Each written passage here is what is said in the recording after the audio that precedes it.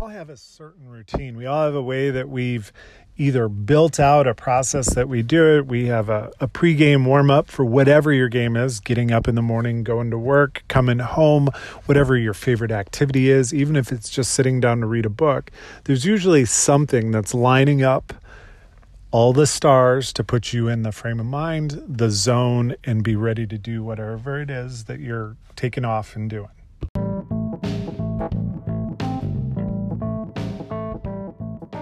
Welcome, friends. I'm so glad you're here. You know, for a moment, I want you to think about what we're taught in school, what our friends talk about, what our parents have always preached to us. Well, most of our parents, right? They talk about having this balance in life. Not too much work, not too much home, not too much play, not too much study, not too much, but just right, the Goldilocks approach. Well, let me tell you, I'm here to talk about something just a little bit differently, and I'm really glad you came and joined us. My name's Brian Rice. I'm the host for the Second Dad Boss Show, the place for the integrated professional. Join me for a daily podcast as we tackle challenges, we celebrate the triumphs, and we grab life to live by our terms.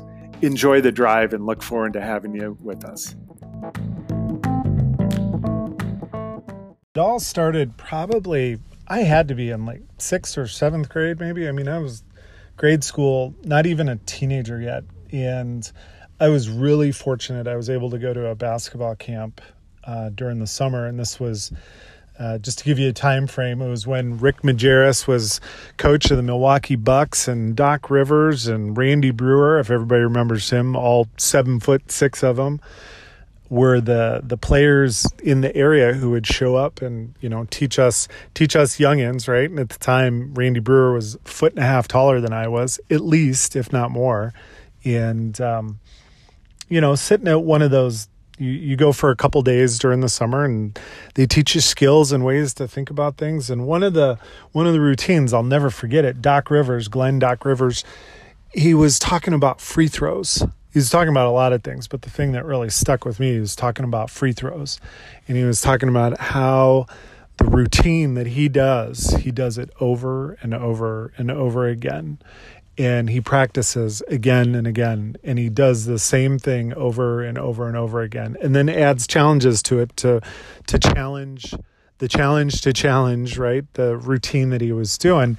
And from that day forward, I started shooting free throws a certain way. And it wasn't his routine, it was my routine. It was just hearing him talk about it in a way that said, you know, if you practice it over and over and over again. And so I did from that time forward, even till today, even though I play basketball just once in a blue moon, I can pick up a basketball and go to the free throw line, and that 10 foot in the air mark, I can shoot a basketball with my eyes closed and make it 90% of the time. And that was the same when I practiced all the time, 90%, like above 90%. So you think about all the free throw shooters out there who are less than 90%, right?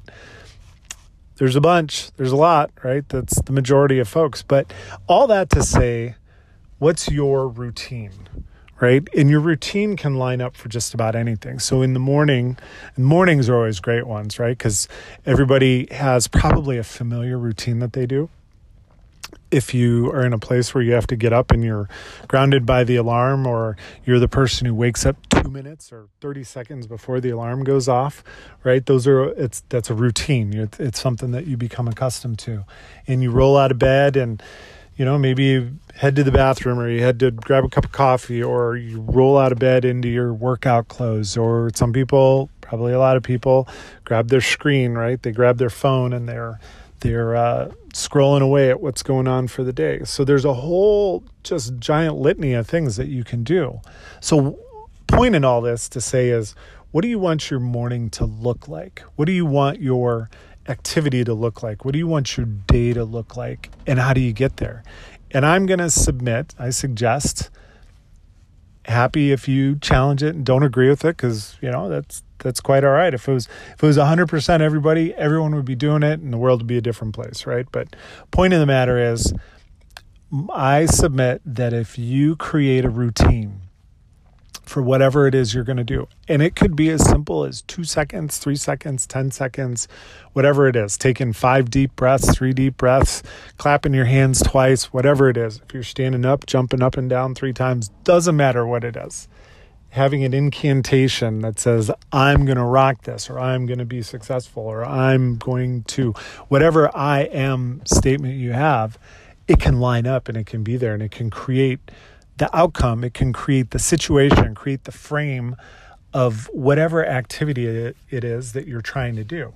So try it and see what you think. Because I tell you, the more that I do it and the more that I see other people doing it on a wide array of things, it doesn't just have to be in the morning, first thing out of bed. It could be before that big meeting in the afternoon. It could be for the lunch date you have with somebody. It could be before your afternoon exercise. It could be anything you do, you can line it up and have an amazing outcome.